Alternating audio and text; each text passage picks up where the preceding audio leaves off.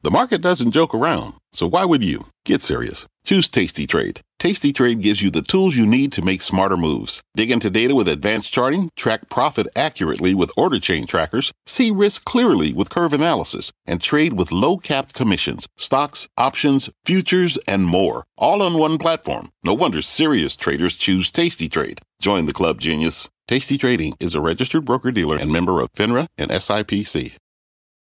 Tonight on Fast, the Powell plunge, stocks tank as Fed Chair Jerome Powell hints at speeding up the taper timeline. We're breaking down the fallout and finding new opportunity in this big drop. Plus, the ultimate safety trade, Apple, holding up in today's session. So is this where you want to park your money? We'll take you to the charts. And later, the crude collapse, oil tanking today as WTI hits its lowest level since August. We're drilling down on the energy trade.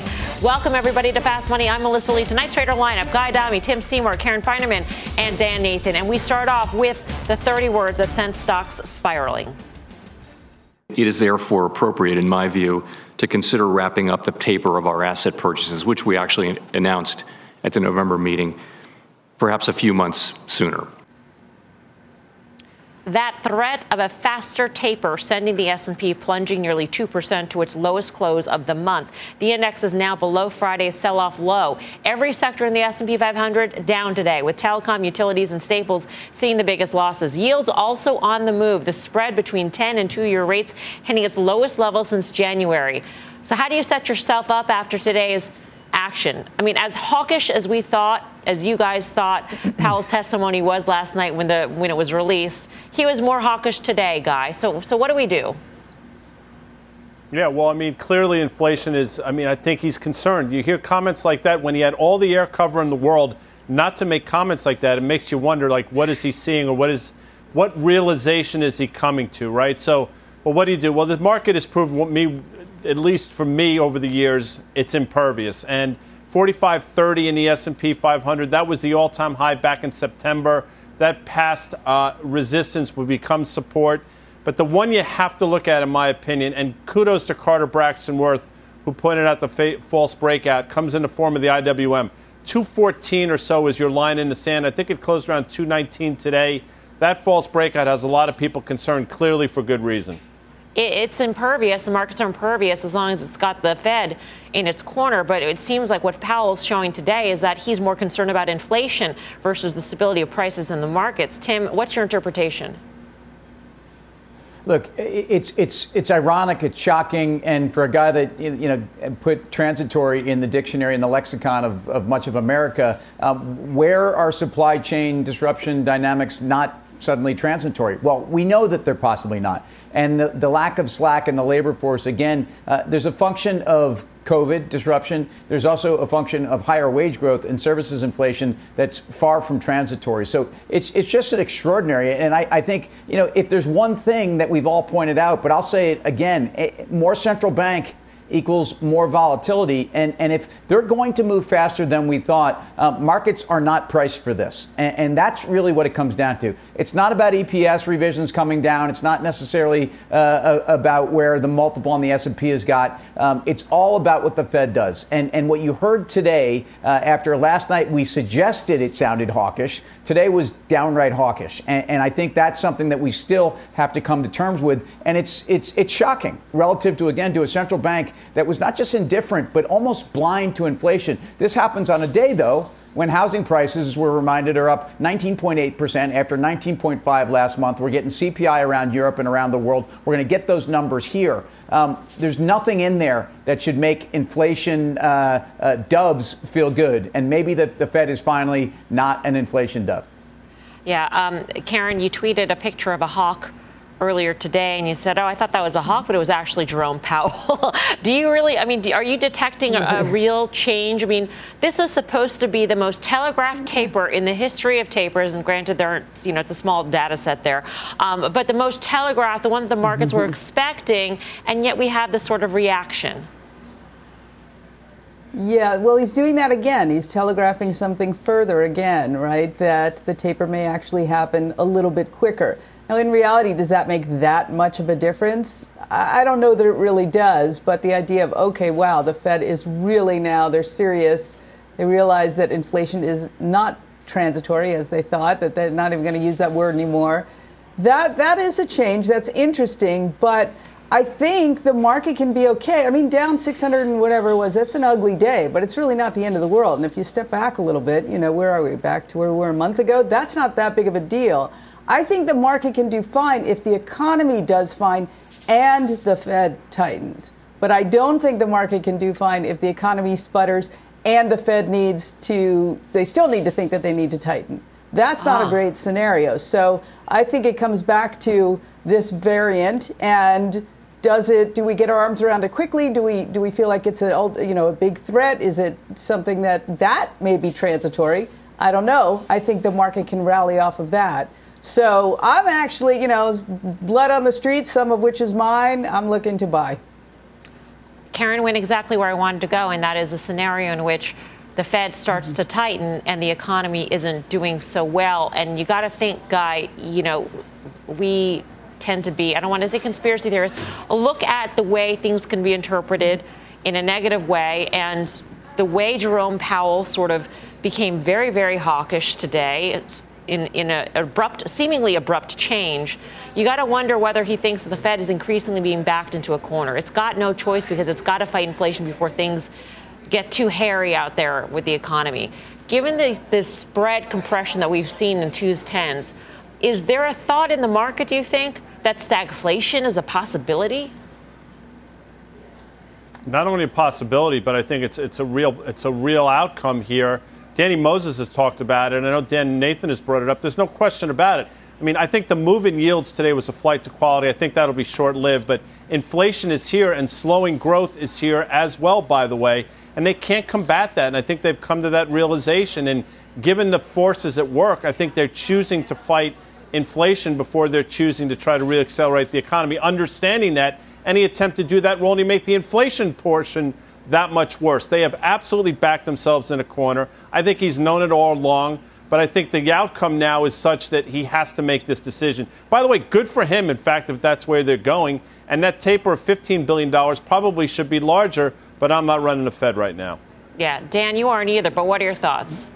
Yeah, no, I certainly am not. And I would just say this, is that, that whole notion of fighting inflation, if they had done it sooner, look at what a drop-off that we had in Q3 GDP expectations. It started the quarter at high single digits. It came in at about 2% or a little above that. So if they had started tapering earlier, we would have had that choke on growth, and it might have been much worse. So I'm with Guy. I think that I like the fact in the face of all this, they are going to finally take a look at inflation or acknowledge it. I'll just mention one other thing about the stock market here. The S&P 500 is down about 3.6% from its all-time highs made just last week, okay? One of the things that really stuck out to me, Mel, today was the equal weight S&P 500. It's down nearly 6% from its highs. Now this, I know we're going to talk about Apple and the day that it had, okay?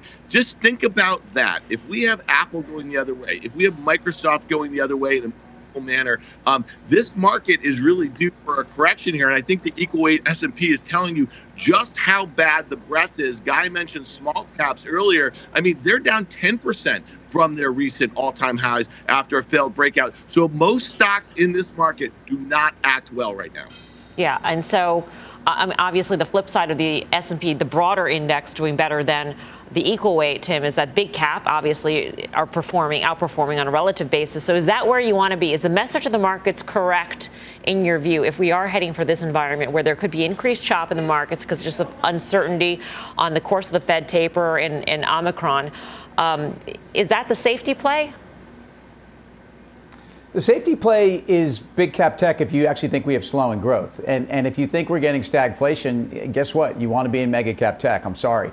If you think that the Fed has lost control of inflation and that you're going to see rising rates and that reflation trades work, I would say get out of the way. So you kind of have a hedge for yourself in the middle of all this. I think you have a case where mega cap tech stocks, Dan's right, have been carrying the day. And that's something that's not an overnight trade. And it's something that actually, if you go back really from those October 4 lows, the triple Qs have outperformed the S&P. So very much mega cap tech heavy by almost 5%. Today, even on a down day, continues to outperform. I would not be running too far away from mega cap tech. I do think there's an overreaction because with that 3.7% pullback from last week's all-time high, there was a 10.7% move higher from that October 4 low. I think we need to take a deep breath. I think the Fed is the biggest issue here, and I can't handicap Jerome Powell's commentary from today or yesterday because it's very different than what we've had. That scares me. All other things considered, I'd rather be in energy. I'd rather be in reflation trades. I'd rather be in value at a time when I don't think growth is falling out the window. So the Fed, I can't handicap them, but I do think that ultimately you have things that are way oversold on the downside. Do you want to be in banks still? I mean, what we've seen with the 2s10 spread, Karen, is not optimistic. I mean, we go through this all the time, right? Banks don't necessarily need the yield curve to be steeper, but it's nice and it certainly trades that way. And yet here we are with the spread very, very narrow. That's going to hurt this trade and has hurt this trade. Yeah, it has hurt this trade. I think it may continue to weigh on this trade. It did narrow quite a bit today, and it's already been narrowing in front of that. So it's down. It's compressed a lot. So I don't know that we'll see it. And maybe we'll see. We're sort of we're 2/3 of the way through the quarter already. So I don't know how much we'll see it when the earnings come out. But we'll see what they expect for their future net interest margins to be. On long banks, that has not been a fun one.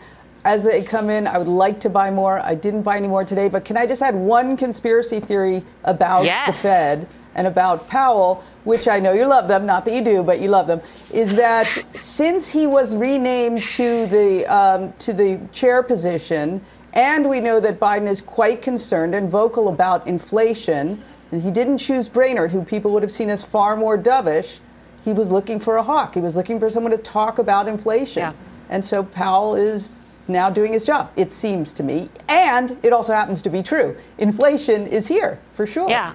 And we certainly saw the Biden administration trot out Janet Yellen. I don't want to say trot out, but she was out there and she opened that door, I think it was last week or a week and a half ago, to the Fed doing something about inflation. So maybe if we had read the tea, I mean, obviously we're armchair quarterbacking at this point, but the tea leaves were out there. Guy, back to you, though. You say the markets are impervious, so all good still? I mean, are you still feeling good about an end of the year kind of rally? Or are you getting grinchy? Well, listen, first of all, you know I'm grinchy 365. I mean, that's just the way I'm wired. So you do know that. By the way, the Grinch was also the hero of his show, if you really want to get down to brass tacks. Tim makes an excellent point. I mean, there's a complete 180 here, it seems to me. The rhetoric has changed. I love Karen's conspiracy theory. I do think the market has been impervious, will continue to be, and I think seasonality suggests we're going to get a rally. But I will tell you, if the Biden administration, to Karen's point, is using the Fed chair to sort of tamp down inflation, be careful what you wish for, because you might tamp that down, but you might tamp the stock market down a lot more. And consumer spending, to me, all hinges upon the stock market continuing to do well. So they're pulling a lot of levers. Just be careful which ones you pull. All right. Well, despite today's sea of red on Wall Street, our next guest still sees upside ahead. Let's welcome Dubravko Laukos-Buhas, J.P. Morgan's global head of equity macro research. Dubravko, great to have you with us. Thanks for having me. You're optimistic for next year, but the key risk is a hawkish shift in Fed policy and central bank policy. Did we see that today? I think we did to some extent, but I think the bigger question is really, is the faster taper a precursor to a sooner liftoff and to a more aggressive liftoff? And I think that's ultimately what I think will is the bigger factor at play. And so I heard some of the discussion that you guys had just a few minutes ago, and we need to see, obviously the Fed needs to address inflation, and I'm sure that probably there is some pressure they're getting from the outside, from DC. So we need to see to what extent they really follow through versus not. And again, I personally think, given that this is a midterm elections year and they probably don't also want to have demand and growth completely rolled over, I think they'll probably end up being still somewhat more balanced. Look, the good side of all of this, we've kind of gotten the hawkishness and the faster taper sort of out of the way, right? So the market now has basically started to pricing a lot more than perhaps, say, a month or 2 months ago. Glass half full. That's interesting, Dubravko. I mean, it's also interesting that you say that politics could play a role. That would be obviously a market change from what the Fed should be doing in terms of considering the course of its monetary policy. Are you saying that it could be influenced by what is going on politically around it? No, not by that. But what I'm basically saying is, you want to see a good economy, you want to see a healthy labor market, you want to see an expansion that doesn't basically hit a wall. So I think the Fed, is willing to normalize, keeping that in mind, right? So I think if the Fed is moving aggressively in a backdrop where growth is rolling over, you kind of go back to square one, and I'm not really sure what you're accomplishing. Dubravko, it's Tim. Thank you for coming on and talk about style. Talk about the divergence between value and growth. I know you've written about this, and I think you have a view. Look, I think it's quite simple here. One measure I'll throw out there: if you ask the question, what is the premium that investors are paying right now for low volatility stocks? Think of them as higher quality safety stocks relative to value. That relative premium, that premium itself, is now back to COVID highs. Back to COVID highs, March 2020, when the degree of uncertainty was 10 times bigger. So bottom line, I think when you sort of look at high beta stocks, not just in cyclicals value, but when you look at high beta stocks within growth, because there's a huge amount of dispersion on the growth side, a lot of stocks are down. And they're not down 10%. Many stocks are down 20, 30, 40%. And if you look at outside of the U.S., first of all, if you look at down the cap spectrum, small caps, you look outside of the U.S., Europe, emerging markets, so I think there's a lot of negativity priced in already when you sort of look at internals and sort of what's happening beneath the surface, underneath the market. Obviously, the sort of the 5 or the 10 biggest mega cap stocks in the U.S., have been sort of breaking out. So there's high concentration, but again, let's not fool ourselves. I think there's a lot of negativity priced in when you sort of look at how the high beta or the value trade is performing relative to sort of the higher quality, lower volatility stocks. Price target for next year on the S&P 500 is 50-50, and you like a pro-cyclical tilt in terms of sectors: energy and financials, consumer services, healthcare, small caps. What I also thought was interesting within your call on the global viewpoint, Dubravko, is your call on Europe in relative outperformance to the U.S. Why, given Omicron and the lockdowns that Europe is seeing, what are you seeing in terms of the drivers there? So on the Omicron side, in terms of the latest South African variant, I'll just simply say we're not worried, and we don't think this is going to impact the outlook in any material way. We think it's temporary. So far, symptoms relatively mild, and we think that likely remains the case. What I would say, when you sort of look at outside of that, we do expect sort of at a cross-asset level for rates to move higher, not just rates, but also real rates. And so in that backdrop, we think it may be hard for tech, especially mega cap tech, to continue to lead to the upside. Again, fundamentals will be fine, but we're basically seeing more of a market performer, and other parts of the market basically see a multiple re-rating or a relief rally. And that's why we think there's room not just for Europe within developed markets, but also for emerging markets relative to developed markets to actually stage somewhat of a comeback after a dreadful last 12 months.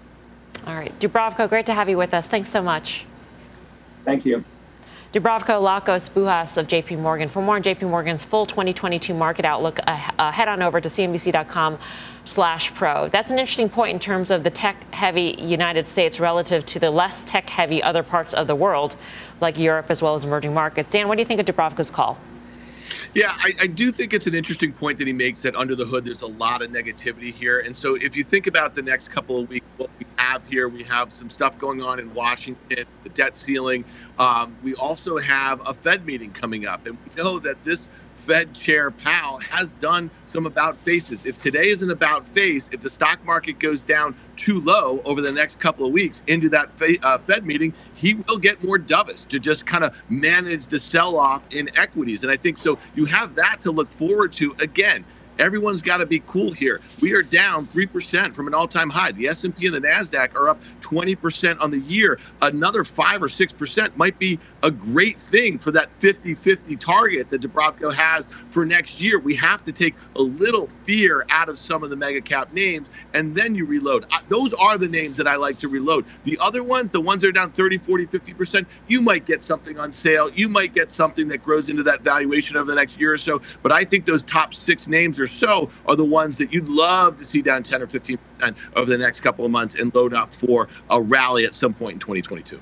All right, coming up, we've got much more in today's market sell-off, including the ultimate safety play. One stock seeing green in today's sea of red, and the chart master says this is where you should park your money. He'll break it all down. Plus, we're digging into the crude collapse, oil falling to a 3-month low during today's sell-off. How should you trade the space? And we're all over the after-hours action shares of Salesforce. That stock is on the move on earnings, specifically on its guidance. The company's call is now underway. We'll break down the latest when Fast Money returns. You seek the key. But first, you must learn the ways of precision, craft, and performance with Acura's all-electric ZDX. With a premium Bang & Olufsen sound system up to a 313-mile range and a Type S variant with an estimated 500 horsepower, the ZDX is their most powerful SUV yet. Unlock the energy when you visit Acura.com to order yours today. What does it mean to be rich? Maybe it's less about reaching a magic number and more about discovering the magic in life. At Edward Jones, our dedicated financial advisors are the people you can count on for financial strategies that help support a life you love. Because the key to being rich is knowing what counts. Learn more about our comprehensive approach to planning at edwardjones.com/findyourrich. Edward Jones, member SIPC. Welcome back to Fast Money. We've got an earnings alert on Salesforce. The stock is falling with the company's call underway. Let's get to Julia Borson with the details. Julia. That's right, Melissa. Salesforce shares down about 5.5%. The company announcing that President and COO Bret Taylor is being promoted to co-CEO along with Mark Benioff. Taylor also becoming vice chair of the board. Now, Salesforce did beat expectations in the top and bottom line, but it was guidance that fell short of expectations, and that's what's sending the stock lower. Now, revenues of $6.86 billion were just ahead of the $6.8 billion expected, while adjusted earnings of $1.27 per share surpassed estimates of 92 cents per share. But guidance for fourth quarter earnings of 72 to 73 cents, that fell far short of the 81 cents that analysts anticipated. And the company gave a longer term outlook, guiding to revenue of $31.7 to $31.8 billion for next year. But that's below the $31.8 billion that is the analyst consensus. Now, Mark Benioff kicked off today's earnings call, which started at the top of the hour. He kicked it off talking about his new co-CEO, Bret Taylor, saying he's had an amazing run over the past 5+ years at the company. Taylor adding that this new partnership is the culmination of a decade-long friendship with Benioff. Now, Benioff also talked about how each of the company's cloud businesses are growing by double digits and also talking about why they're raising their guidance. Make sure to catch Salesforce co-CEOs Mark Benioff and Bret Taylor on Mad Money tonight at 6 p.m. Eastern. Melissa? All right, Julia, thank you. Julia Borsten. Salesforce was down about 4% in the regular session, Guy. So this is a tumble even further from the regular session. Yeah. And it tumbled even further from the prior all-time high we made seemingly just a few weeks ago. So just to put it in context, I mean, obviously the guide was miserable. The quarter was fine, I thought, EPS and revenue, but the guide was miserable. So we'll get that out of the way. Where do you buy the stock? Well, the prior all-time high was right around 270 back in August of 2020 before the stock cratered. So past resistance becomes support. We should find it here, and this would be about a 14% peak to trough decline. So I think it's interesting. You're going to have a huge volume day tomorrow. It's going to be interesting to see if this 270 level holds, but I think that's sort of your line in the sand. All that may be moot, though, if you think high valuation stocks are not in vogue right now, Karen. Where are you on that IGV short? I'm short IGV. As it turns out, the biggest single component in the IGV is Salesforce. It's just under 10% of the IGV. So if you think rates are going up, which I do, because of inflation, then I think even if they put out great numbers, now granted the quarter was good, the guidance was what was disappointing, it doesn't really matter. When you have a super high multiple and rates go up, it's just math. There's not more to it than that. It has to come down. So I'm staying short the IGV. I am long what I think of the more value, F-MAGA names, but obviously those got hit today as well. C'est la vie. I still like them. Hanging on to them. Hey, yeah, there's so much to chew on here, Mel. I just think this is a really interesting one. So if you look at that full year revenue guidance, it's a pretty tight range, right? But that guide down in EPS, which was a big miss, what is that telling you? Are margins getting hit here? What are some of the inputs that are going into, whatever they're doing or weighing on profitability right now? That might be a really instructive sort of lesson for what we might see as we get to the end of this quarter and into January, into Q4 earnings season, especially with high valuation names. Guy's level is a gap fill from that prior earnings report. That makes sense to me. Here's the other one. You like conspiracy theories. We've been talking about that a little bit. Why did Mark Benioff just promote Bret Taylor, who is the chair of the board at Twitter, who I just knew saw you were Jack going to Dorsey go there. All right, but here's the thing. I think the way that David Faber broke that news, right? They did not really give Twitter a whole heck of a lot of time. I have to think that Bret Taylor hops on the list to take over as CEO of that company, okay? So Benioff did that deal to bring him, to keep him there. He's in a really important part. He's one of the most respected technology executives out there. But then I'm going to take you back. Do you remember years ago where Benioff was kicking the tires on buying Twitter? Maybe we see that. I don't know what the end in sight is for Twitter here. That thing looks like it's going to be a $30 billion market cap company in the not so distant future. And I can see a lot of really smart integrations with what Twitter does well and what Salesforce does well. What level was Twitter trading at back then when Benioff was kicking the tires? And it didn't happen Probably then. lower. Yeah, probably lower. And it's higher now. Tim, what do you think the odds of Salesforce for Twitter are at this point? Look, I think the Slack acquisition and the broadening of the platform made a ton of sense. It made a ton of sense also using the overpriced currency in the stock. This wouldn't be my conspiracy theory. Dan's connecting some dots that are interesting, especially when you consider the history here. I think the more important part of this is that in their investor day, they talked about a higher margin profile for the business. The street, and I think the buy side was looking at the fourth quarter pipeline for revenues to be significantly higher than what they delivered here, and it was coming out of an accelerating third quarter. That's the story on the stock. 45 times revenue to free cash flow. EPS to free cash flow is a very, very expensive stock. And I think that's what this comes down to. All right. We are just getting started here on Fast Money. Here's what's coming up next. A red day on Wall Street, but Apple managed to stay green. Is this the ultimate safety play? We're hitting the charts to find out. Plus, 2 pharma stocks diverged. So which road should you travel? The traders are breaking down that trade next. You're watching Fast Money, live from the NASDAQ market site in Times Square. We're back right after this.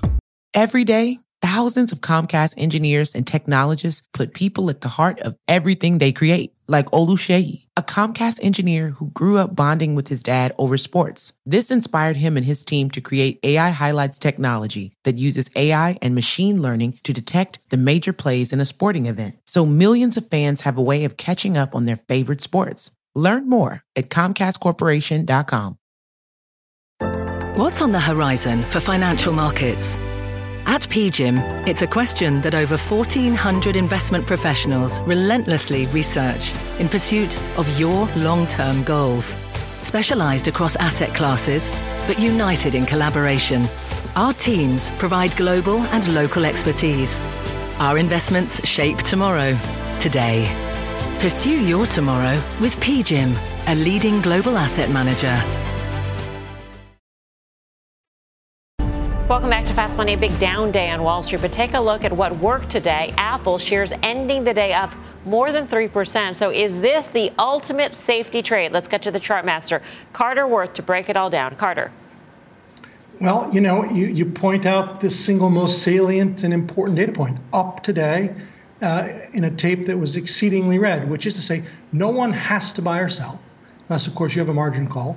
And the fact that people chose not to sell Apple in and of itself, and actually to buy it, third highest volume day of the year, means a lot. So let's look at a chart or two, a table or two, and try to pull it all together. Basically, the first one, Apple is essentially a laggard that is just coming to life. So the top panel is Apple, and you see it's been ascending, but the bottom panel is something altogether different. Apple has basically been dead flat and underperforming to some extent the S&P for the better part of 12 months. So take a look at the table that comes next, and this really puts it in context. This table shows the performance. Apple had a blow-off peak in September of 2020.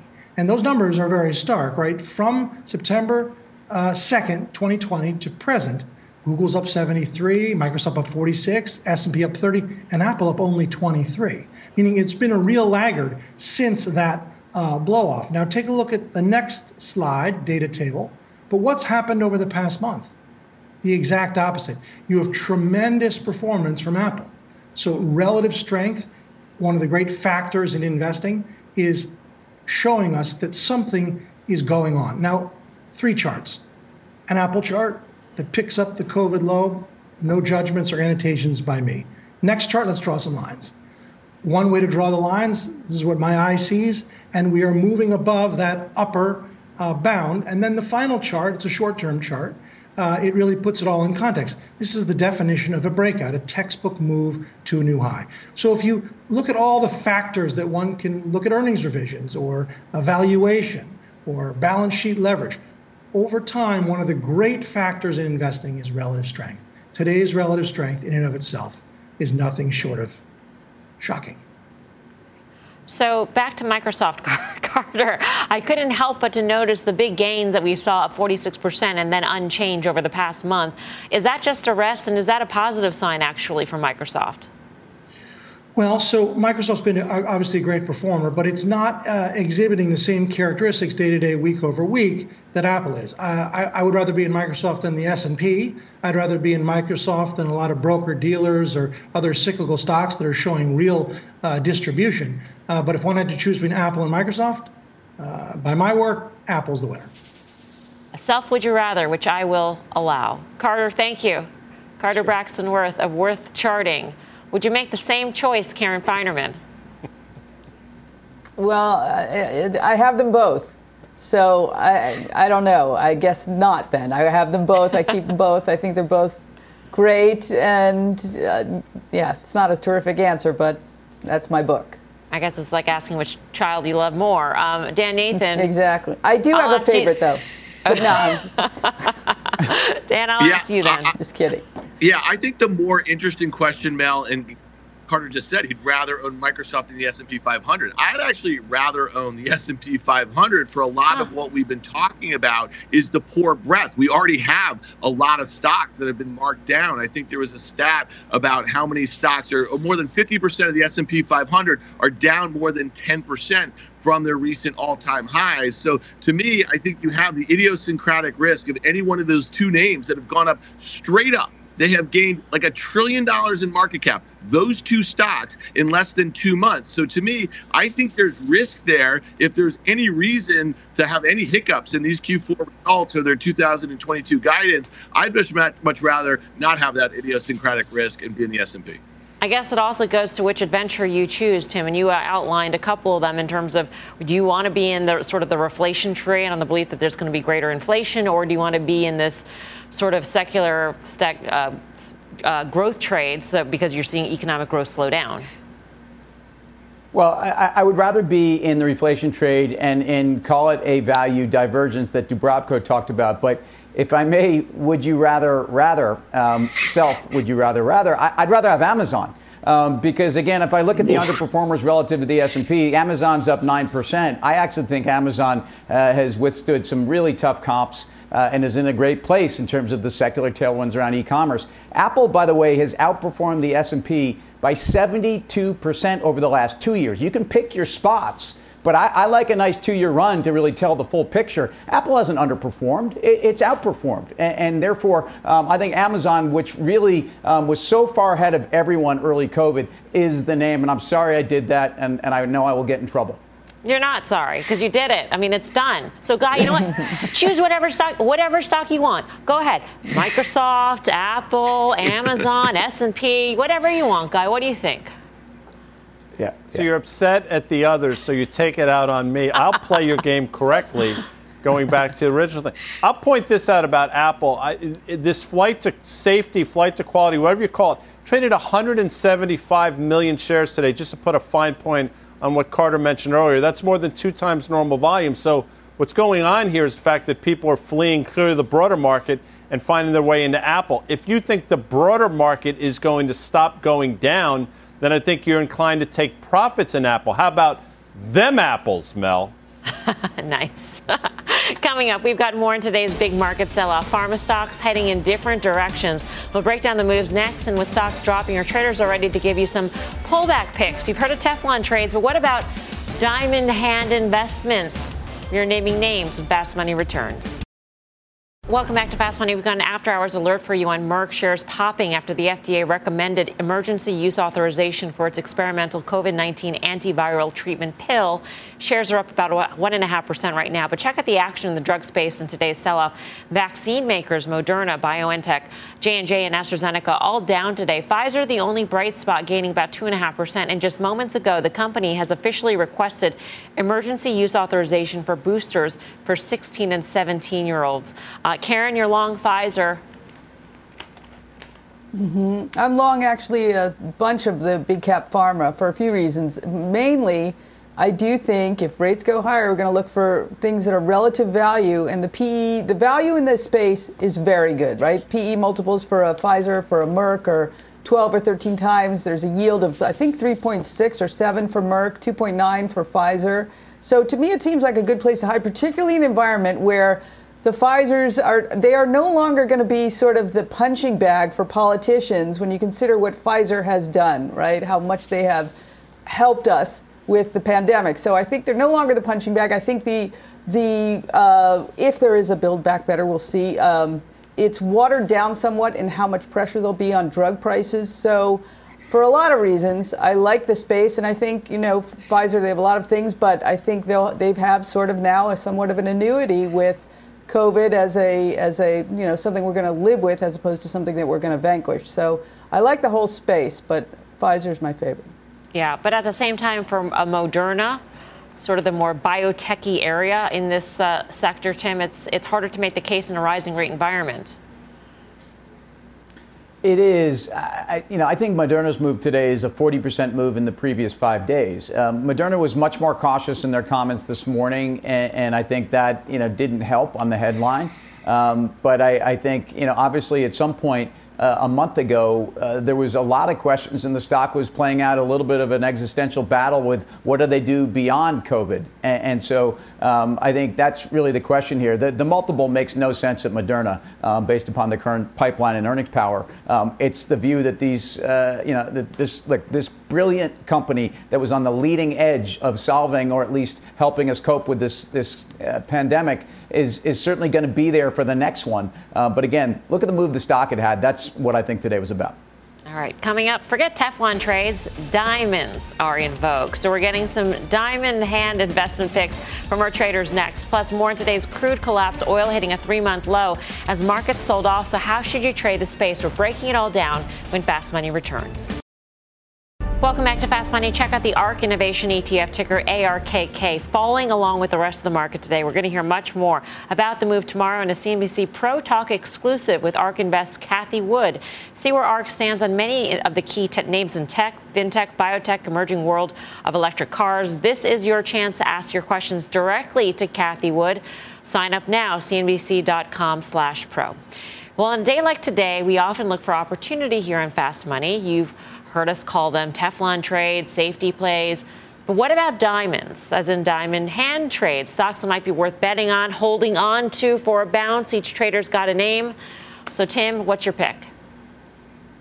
It's Nike. Look at what this company has done throughout the years, and they've done it for a couple of reasons. One is because they have brands, they have pricing power. In many cases, they control their distribution. And then they have the innovation, and then they just have the tailwinds of some trends around fitness and wellness, and where I think on both sides of the world, they're dominating and they're executing. So you had an opportunity to sell this stock, whether it was around supply constraints, whether it was around shutdown of Vietnam factories and what that might have meant for a holiday season. If you did that, you probably missed a 20% move higher in the stock. So back near all-time highs, trades at a premium multiple. It should trade at a premium multiple. It is one of the most iconic and well-known consumer brands in the world, and also a really well-run company. So I stay there. Karen, what's your pick? Yeah, mine is United Rental, and they had excellent earnings out last month, and the stock was up $20 on that day. And I said, don't buy stock up $20. Wait, there'll be a crappy day. Well, there's been several crappy days, and I chose today's crappiness to buy some more. It peaked at 415 intraday on the infrastructure bill being passed. So that's still happening. The infrastructure bill is happening, and URI will be in the center of that. And also, if you think about supply chain issues, they have machines, right? And so they get paid a daily rate. And if there's inflation, they get paid higher daily rates. That's just more cash flow to the bottom line for them. So I think having come in, I don't know, $80 from that peak, which was probably too high, it's a very nice place to own it. They are near the bottom of where they want to be EBITDA to debt, meaning they have less debt. They'd like to actually have more. So we'll see them probably do some significant buybacks with their excess cash flow. So URI, that's my pick. Diamonds are a girl's best friend. I hope URI is friendly to me. They're a guy's best friend, I know for sure. So what's your diamond hand pick, guy? A few weeks ago, Terry Duffy, who is another stud, by the way, announced on our show that deal they did with Google. Imitation, the greatest form of flattery. About an hour or so ago, the NASDAQ announced a deal with Amazon Web Services. Makes a lot of sense. NASDAQ not that far off its recent all-time high. I think that's a stock that's going to continue to grind higher. CME is in the same category without question, best in show, but I think the NASDAQ NDAQ has some room on the upside here. Dan Nathan, you're up. All right, Mel, I'm not going to play your game. I'm not going to pick a stock. I'm going to pick a crypto. I'm going to pick Ethereum, ETH, okay? As our friend Packy McCormick likes to say, to buy ETH is like owning the internet of Web3 here. This is one that I pick on almost every pullback in the name, and I know it's breaking out here. It's right back at all-time highs here. If you think NFTs, if you think DeFi, these are just buzzwords, well, I'm telling you, they're here to stay. I can't tell you about the valuation of some of the coins or the protocols that are based on them, but they're all built on the Ethereum, for the most part, network here. And I think that is why we may see Ethereum catch up to Bitcoin. It's about 50% of its market cap. That's going to be in 2022. Now, here's the thing. If one of the knocks on ETH is that it's expensive, the gas fees are high right now, okay? And it's slow, or it could be faster, like Solana, that sort of thing. Well, Ethereum is going to be upgrading the network. They're going to move from a proof of work to a proof of stake, which should help the fees and it should help the speed. So to me, I find this one really interesting. It's up about 500% in 2021 versus Bitcoin, which is below its highs, and only up about 100%. But I kind of believe in this one, and this is where I want to put incremental money into the market, but into the crypto market. Ethereum's outperformance over Bitcoin is the most since its inception this year. So we've already seen that divergence. Coming up, oil dropping hard in today's sell-off, crude hitting a 3-month low. So where are the opportunities in the energy trade? We're breaking it down next. You're watching Fast Money live from the NASDAQ market site in Times Square. Back right after this. Welcome back. Check out Chevron dropping today as markets sold off, and that has Cramer diving into this trade. To find out how he is playing this move, check out the CNBC Investing Club newsletter. All the information to sign up is right there on your screen. Sticking with energy, check out crude oil getting crushed today, hitting its lowest level since August as COVID fears put a damper on demand yet again. WTI is down more than 15% in just last week to finish its worst month since March of 2020. Tim, what do you make of the action today? It's interesting how we go from releasing oil from the SPR to now worried about demand. Yeah, and I wasn't a big fan of that release, and I think on some level it really showed structurally where we actually may still have supply issues. I'm not worried about demand, and I guess you have a dynamic here with COVID that I realize we've had some headwinds, but ultimately demand is not the issue on the energy side. We've talked about Biden's policy on energy and why that's ultimately great for fossil fuels. It may not be great for the future, but it certainly worked in energy's favor. You're down almost 20% on Brent. This is, November hasn't traded through the 200-day as it did today. I don't think you need to buy it, but energy is way oversold here, and I would be looking for my spot. All right, let's get to Mike Coe. He's on the fast line. Mike, what did you see play out in the options market today in energy? Yeah, we saw quite a lot, actually. There were a lot of energy names that saw well above average daily volume. One of the ones that I was looking at was Marathon Petroleum, ticker symbol MPC. That one traded more than 3 times its average daily put volume. That was mostly the result of some heavy activity in the December 10th weekly 60 strike puts. We saw 8,271 of those trading for just over $1.90 buyers of those, and there were a couple institutional opening buyers in that, are obviously betting that the weakness could continue through the end of next week. But actually, to Tim's point, I would quickly also note that in Devon Energy, for example, we saw some people rolling their calls down. So we saw above average volume, some people trying to take advantage of the decline in prices to essentially position their strikes a little bit lower for a rebound. Yep. Mike, thanks. Mike Coe. For more options action, be sure to tune into the full show. That is Friday, 5:30 p.m. Eastern Time. Up next, final trades. Final trades, Tim. My view on energy ties into my view on travel, ties into my view on Boeing. This is a good time, and the China MAX certification, I think, is coming. Boeing. Karen. Yeah, I'm sticking with my diamond hand trade, URI. Could it go lower? Yes, but at some point I'll be happy to own it from this price. Dan. Intel, Mel. Guy. Bristol Myers down at that March 2020 low. All right. Thanks for watching Fast. This podcast is supported by FedEx. Dear small and medium businesses, no one wants happy customers more than you do. So you need a business partner just like you. Like FedEx, who understands your passion for serving your customers because they have the same commitment towards you. That's why FedEx offers you picture proof of delivery, packageless and paperless returns, as well as weekend home delivery to 98% of the U.S. on Saturday and 50% on Sunday. See the FedEx service guide for delivery information. What's more, FedEx Ground is faster to more locations than UPS Ground.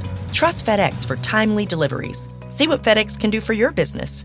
Absolutely, positively FedEx.